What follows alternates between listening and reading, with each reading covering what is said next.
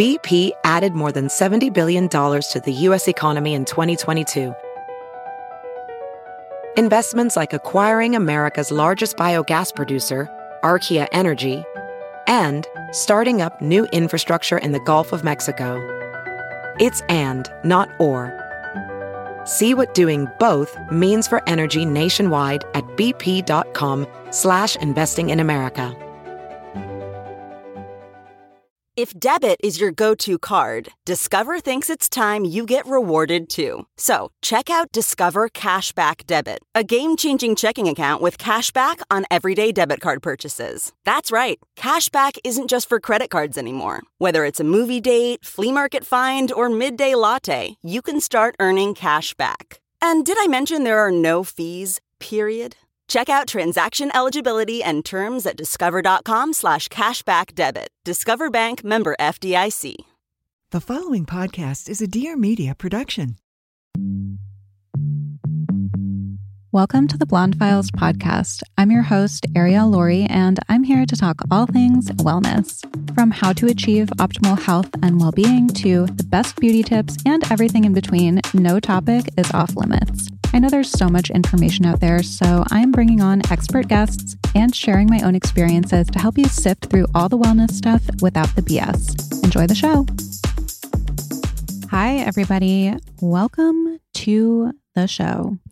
I just woke up as I'm recording this, so I'm going to do my best to do a solo episode, Q&A.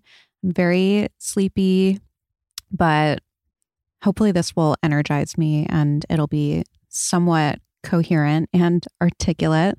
I've gotten a lot of messages, a lot of feedback that you guys want more solo episodes. So I'm going to make sure to start doing at least one per month, probably more.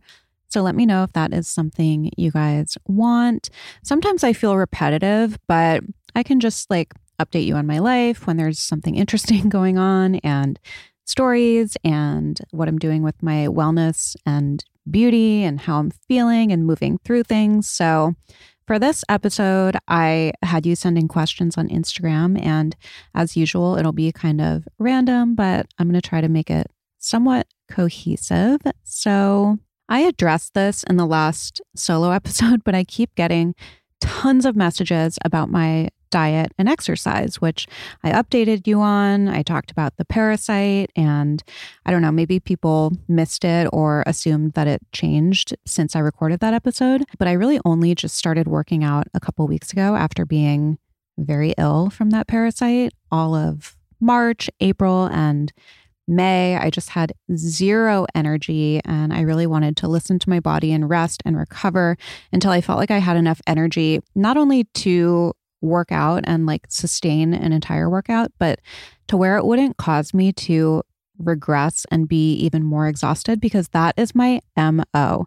When I'm sick or I have a surgery, and I don't mean cosmetic surgery, but I'm thinking about when I had my ovarian cyst removed back in 2016, I was literally doing BBG, but modified 5 days later, because I think I was addicted to working out at that time in my life. And I was just scared to take any kind of real time off. And I remember so distinctly being in the gym, doing walking lunges. I had just had this cyst removed through my belly button where they blow up your stomach, and it was done laparoscopically, but still a major invasive surgery. And I remember being in so much pain, and I regressed. And I do that when I'm sick and recovering. I'll push it, whether it's with working out or getting back to work, running around. And then I end up backsliding and being even more exhausted and taking more time to recover than I would have. So I didn't want to do that. So I started with some short walks, 20, 30 minutes maybe, which I'm doing a couple days a week. I've also started doing 15 to 30 minute light Pilates twice a week. It depends on how hard it is. If it's hard, if I'm doing Forma online, I'm doing 15 minutes. Sometimes I'll do a 30-minute Obey, which tends to be a little bit lighter.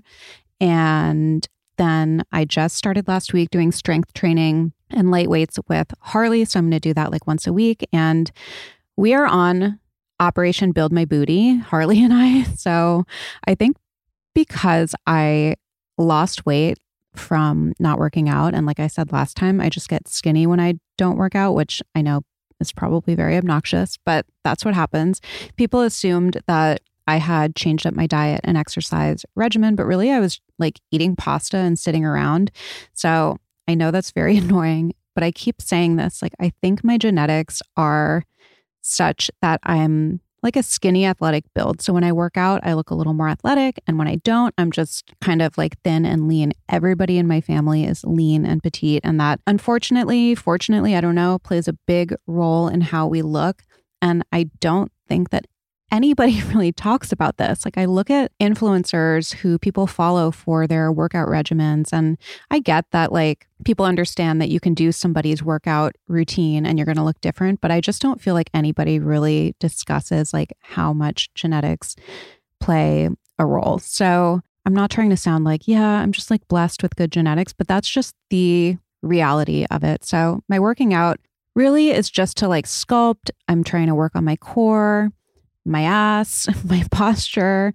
And really at the end of the day, like I want to feel my best. So I'm not really trying to change my body except, like I said, shape, sculpt a little. Oh, back of my arms. Like those are the areas that I try to target, but it's really not about weight or weight loss or anything. So yeah, walking, light Pilates, Harley once a week. I'll probably go back to Forma and do reformer Pilates once or twice a week once I feel a little bit stronger, because that is just so hard. And diet-wise, what have I been eating? Oh, that ricotta veggie pasta. I can't remember if the one that I posted had pesto in it, but I posted it maybe, I don't know, 2 or 3 weeks ago. That really had a chokehold on me for a minute there.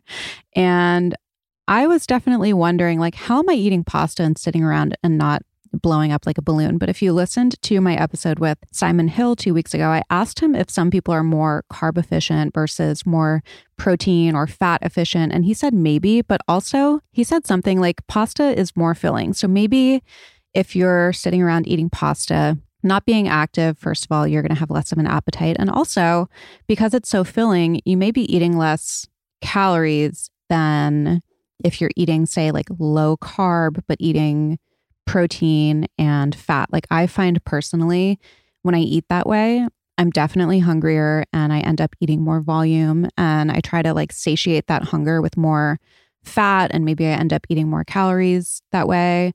And I don't know, I really don't care or pay attention to calories, but that's something to think about. And I think where a lot of people kind of miscalculate when they're trying to be healthy or eat healthy or lose weight or lean out, they eliminate carbs or they eliminate certain foods or food groups and end up being hungrier and eating more and snacking more and eating more calories than they would if they were just not restricting. So obviously there's so much more to it. Like you don't just want to like sit around and eat pasta all day. Obviously, we need different macronutrients and micronutrients and vitamins and antioxidants and like polyphenols. I don't know. I'm not a nutritionist, but diversity, all of that. But I just know for myself, when I stopped restricting, and I probably sound like a broken record if you've listened to all my episodes, but when I stopped restricting, I stopped obsessing. I really stopped thinking about food so much. I stopped trying to control it. I stopped snacking so much and trying to like eat my way around the thing that I was craving and just not feeling satisfied versus just like eating whatever I feel like. Everything kind of balanced out. And I mean, my weight, my cravings, my digestive issues, bloating, all of that just kind of like fixed itself. And it's kind of like my body returned to some kind of homeostasis or something. I don't know. It's very interesting. So that's just me. Now I'm off on a tangent as usual. But like I said, genetics, metabolism, activity, body type, so many things come into play.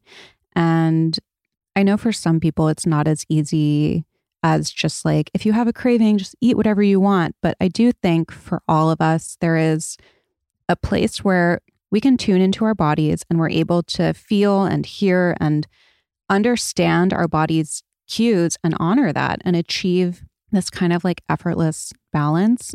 So all of that said, you're probably like, great, Ariel, like really happy for you. Just tell us what you eat. So on an average day for me, I'll wake up, I have my Kalina coconut yogurt plain because as much as I love the flavors, they do have a lot of sugar.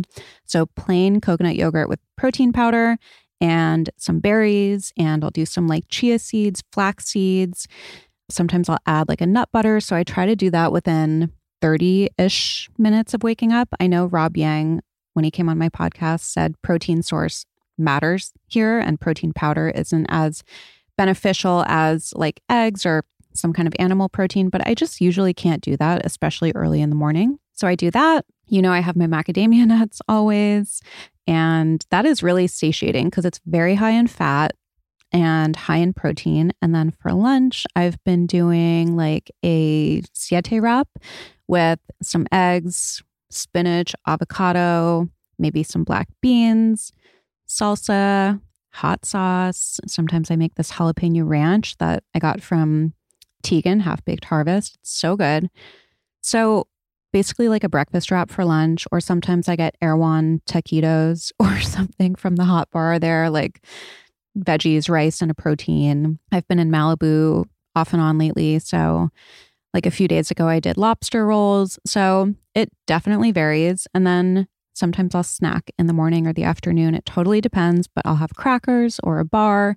And then for dinner, I've been drinking bone broth before dinner while I'm cooking. So this helps me to get protein in because I have been eating just so much less animal protein. And I get the benefits of bone broth, and it kind of helps with satiety too. So then I'll either do like that pasta with veggies and ricotta and pesto, or fish and veggies and rice. So that's a normal day for me. Oh, a lot of days I get a smoothie too. It depends what I'm doing. It depends on my workout.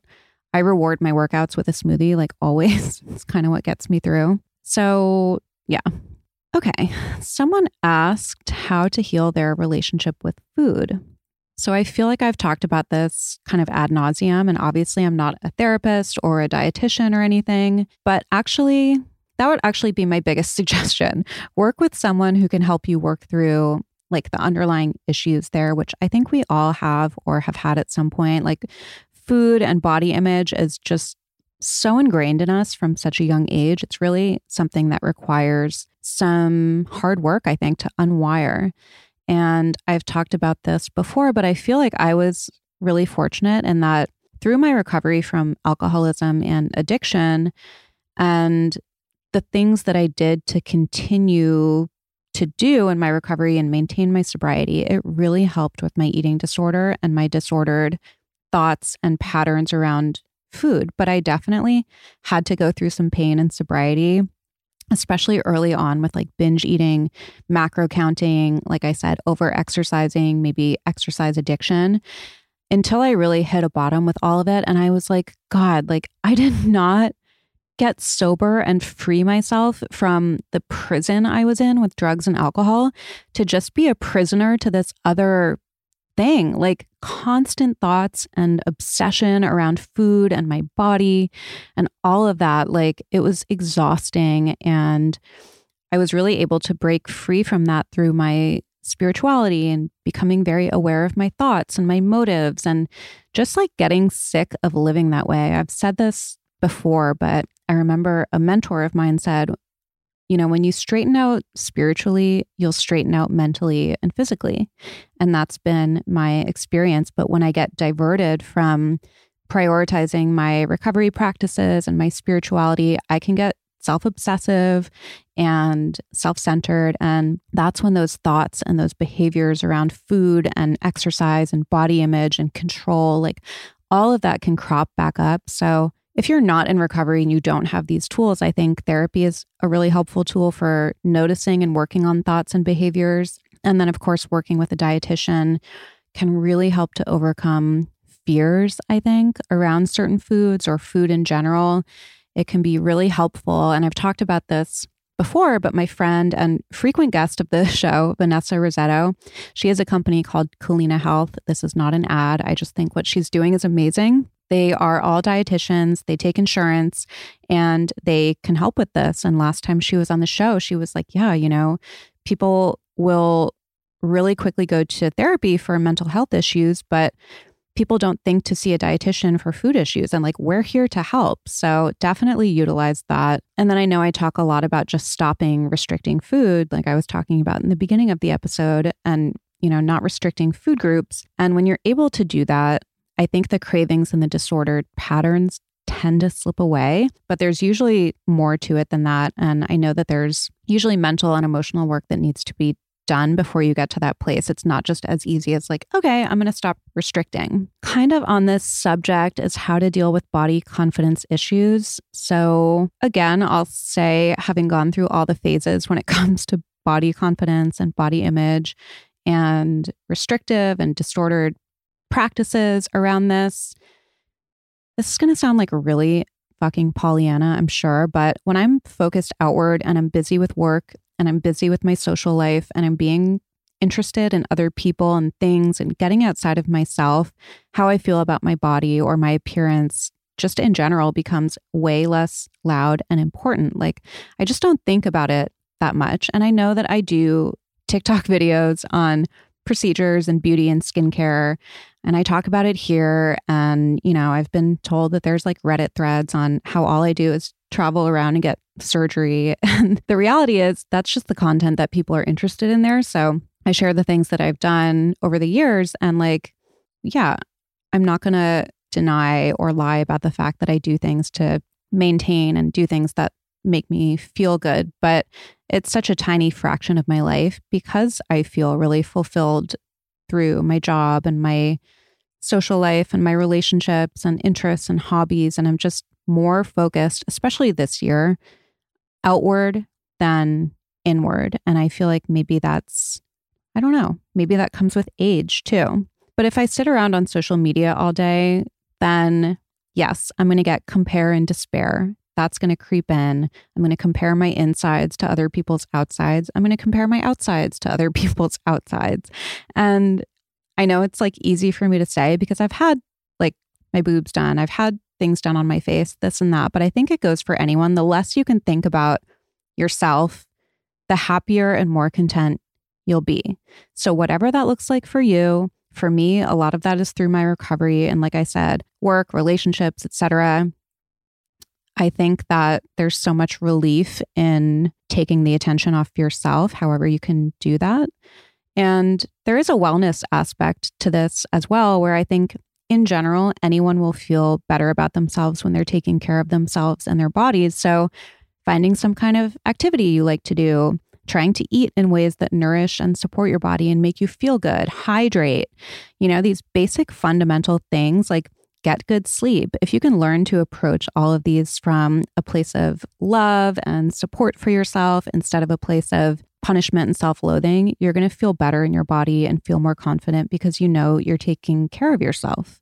Does my wellness routine change with trends and new info, or am I consistent? I would say I'm pretty consistent. I am not like a biohacker. I'm not somebody who jumps on trends. I tend to be very moderate with my wellness routine, as you're hearing in this episode. And I have found that the best thing that works for me is doing what feels good, because what feels good is sustainable. And usually what feels good for me is just a very balanced approach to like my nutrition, my exercise, all of that. So there are some trends that I incorporate sometimes, like cold plunging or breath work, which I don't know if that's a trend so much as a modality or a tool, but in general, I think my approach is kind of along the lines of like what Harley talked about on my podcast, which is just a very common sense approach. So do some kind of movement, do some kind of mindfulness, eat enough, eat things that make me feel good. Although I do eat things that I know will give me a food hangover sometimes if I think it's worth it. And I think that's part of a balanced approach. Drink enough water, get enough sleep. Like now I'm really sounding like a broken record, but I think it's pretty simple and straightforward. Okay, simple steps for starting to be healthier. So I think this totally depends on where you are starting and what healthier means to you. So my idea of healthy may be different than your idea of healthy. Same with wellness. Like it means different things to different people. But I would recommend getting pen to paper. So I talked about this a long time ago, but I really believe in taking inventory of where you are and where you want to be if there's something that you want to change. So I think it can be really kind of nebulous to just be like, I want to be healthier. Like, what do you want that to look like? How do you want to feel? I think that's probably more important actually than what you want your habits to be. So like, you want to work out more? Why? Do you want to lose weight? Do you want to have more energy? Do you want to feel more confident? Great. So put that all down on paper. Like, what is this healthier version of you? What does this person do? How does this person feel? Then you can write down what you do and how you feel currently. So like make columns, current and future, and then figure out what action or habit you can change to get yourself from where you are now to where you want to be. So what would that future self do today, basically? I just think there's so much power in getting something down on paper because it's always kind of murky when it's just in your thoughts. But once you have some concrete, actionable things, then you can make those changes. But all of that said, health and wellness to me are basically like having energy to live fully, to feel connected, and to feel good doing so. So the things that support that are, again, I'm getting bored with myself already, guys. Good sleep, good nutrition, some kind of movement where I'm challenging myself, hydration, maintaining my relationships. Like this is huge, the social aspect of it, challenging myself personally and professionally, maintaining my spiritual condition. Those are the things that I really focus on.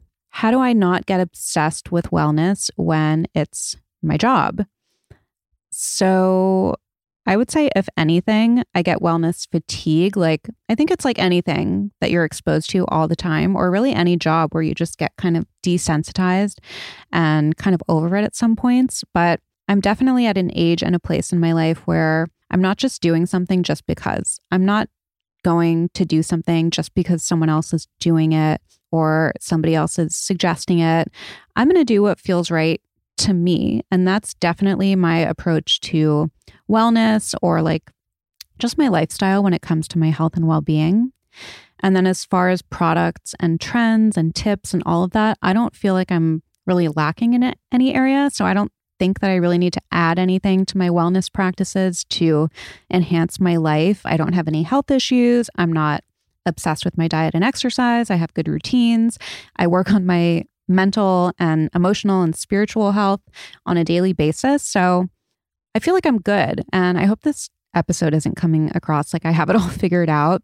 But I think after so much trial and error throughout the years, I know what works for me and I know what doesn't. And that definitely changes sometimes. And occasionally I have to make some modifications to like what and how I'm eating. I change my meditations. Sometimes I need therapy more than other times. Sometimes I have to do breath work for 10 minutes and take a 3-minute cold shower and go for a long walk and journal if I'm feeling a lot of anxiety or working through something hard. But to me now, it's like I just have tools and I know when to take them out and use them, versus having a rigid lifestyle of wellness and all these things that I'm doing and I don't even really know why I'm doing them. Okay, now I am having wellness burnout, so I'm going to switch gears and maybe do some beauty or some other randomness. Let's see. Do I ever feel the fear of aging and feel like I'm in competition with younger women? I was definitely more afraid of aging like in my early 30s because it seemed like such a big transition from 20s to 30s and it's so scary. But I feel like this past year, I feel way better about it. I'm way more comfortable in my skin and more confident than ever. And I don't just mean with how I look, but I feel confident in who I am. I feel confident in my life choices. I feel energized and motivated and focused professionally. I feel fulfilled socially. I'm just really grateful for like my health and just the life that I have in general. So I think some of that is obviously due to circumstances, but I also do hear people say that they feel better the older they get. And I mean people in their 40s and their 50s and their 60s and their 70s, because you gain wisdom and you gain perspective and life experience. And I think every year that passes, the less fucks I give, to be totally honest. Pardon my language. I just don't give a fuck. I'm sorry, what anybody thinks of me. And there's so much freedom in that. So in that sense, I don't fear aging because I do have the evidence or the experience, especially from 30 to 37. Yep, I'm 37, where it's gotten better every year. So I definitely don't feel like I'm in competition with anybody except for maybe myself, as cliche as that is. I don't really feel like I'm in competition with younger women, again, because of that confidence and that security that I feel. I think a few years ago, if you asked me that, I would have said yes. And I was kind of like ashamed of my age, like especially in this industry. But now, it's just been like a complete 180. So obviously I don't want to use my youthful skin and my elasticity and my collagen and my appearance, but that's just part of the deal, I guess. And we'll cross that bridge when we get to it. And thank God for lasers and surgery and Botox and all of the technologies that we have available to us. I'm not saying I'm going to go the route of Madonna. Hope she's okay, by the way. But I'm also going to, utilize all of these things as I get older and, utilize them kind of preventatively too, as I do now. So something that drives me crazy, this is a side note, but when people are like, can't women just age gracefully, like meaning not have anything done? Because it's kind of like what I was saying about health and wellness earlier. Everyone's definition of aging gracefully is going to be different. And who's to say that doing things to maintain your appearance however you want isn't aging gracefully? Like there's so many tasteful ways to go about that in today's day and age. We don't have to look like the Golden Girls when we turn 40. And I just feel like so many of the people who say that, about aging gracefully, like it's very hypocritical because they probably color their hair. They probably work out to look a certain way. But yeah, that's just something. I've been seeing that a lot, especially on my TikTok, and that just kind of irks me a little bit. So I had to say that. Okay, a few people asked about Kat Sadler's facelift, my thoughts on that, any details that I know.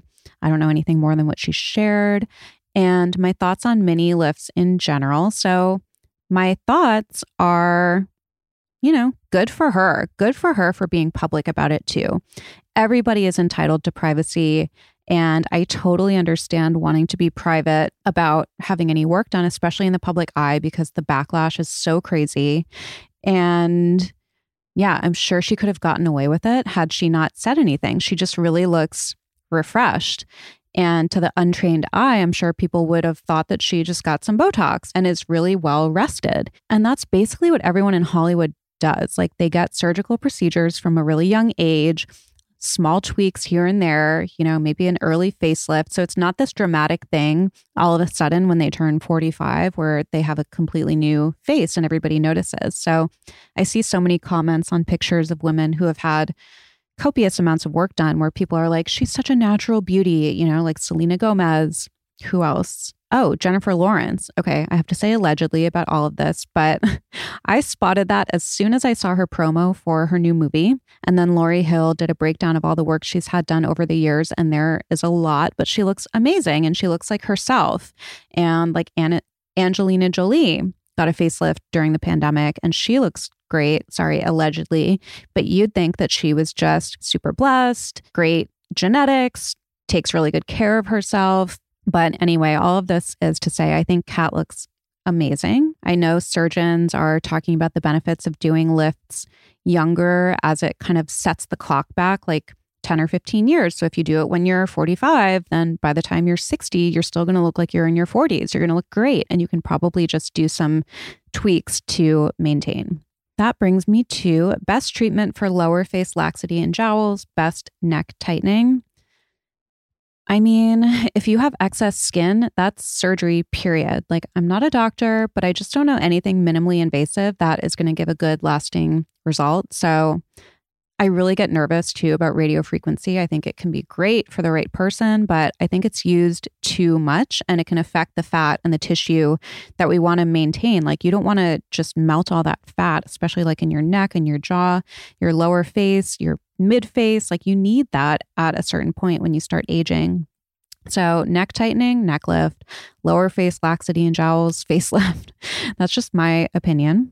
Fuck, marry, kill, Botox, skincare, cosmetic surgery. I would kill Botox as much as I love it, although I'm completely Botox resistant now. So Yeah, got to kill that one. Marry skincare and fuck cosmetic surgery. So again, Botox can be amazing, but it has limitations, and Botox isn't going to do anything for skin laxity, excess skin. Skincare is so important because you can have all the surgery, but if you're not taking care of your skin, it's not going to look that great. Dr. Karam, who was on my podcast, who I love, he said 50% of looking young is skin quality and 50% is face shape. And the face shape obviously can be modified with like surgery, facelifts, volume, fat transfers, but skin quality is so important. I did a morning skincare routine on my TikTok and it went like kind of viral-ish, like maybe 250,000 views. So many people were like, and surgery. And I was like, yeah, and surgery, but like that doesn't affect my skin quality. Obviously, if you have like super lax skin and you get a facelift or something and it's a little more taut, it's going to look better, but like completely different things. In sobriety, what are the biggest things that bring me joy? I love this question.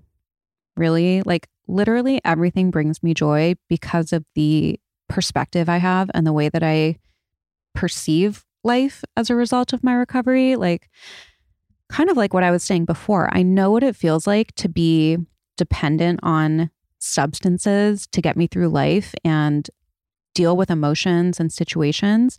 I know what it feels like to not want to drink or take drugs or take a pill, but do it anyway because I didn't think that I could not do it. Like I didn't think that I could get through the day or not have anxiety if I didn't take a pill. I didn't think that I could be in a social situation if I didn't have a drink. And I didn't want to do it because I never knew how it was going to end. But I couldn't not. And I know what it feels like to want a different life, but not know how to change. And I know what it feels like to be a slave to the circumstances in my life. And I don't live like that anymore. And I heard somebody say recently that alcoholism is the only disease where you're better in recovery than you would have been had you never had the disease. Something along those lines, meaning we're given these tools and this way of living in recovery that is like a superpower in my opinion. Like I'm so grateful for my recovery and I'm so grateful that I'm an alcoholic and I'm so grateful for the ability to handle life on life's terms and be reminded daily like what is truly important and really just to enjoy life. So if I'm keeping that perspective, every day brings me joy. Not all day, every day, but I can experience joy. But if you want me to get specific, my friendships bring me joy. My job brings me joy. The ability to go anywhere and do anything sober gives me joy. Sometimes even at like 9.5 years sober, that's still overwhelming to me because I couldn't go anywhere or do anything without drinking or taking a pill or taking a drug or whatever before I got sober. And the fact that I haven't thought about alcohol or drugs in 9.5 years brings me joy. Like somebody recently said, well, obviously you still crave it, right? And I was like, I have not thought about alcohol. Even if I'm around alcohol, I don't think about alcohol. Like it's such a gift. So just complete freedom from the craving and the obsession. My family brings me joy. Harvey brings me joy. The challenges I face daily and like the ability to navigate and overcome them brings me joy.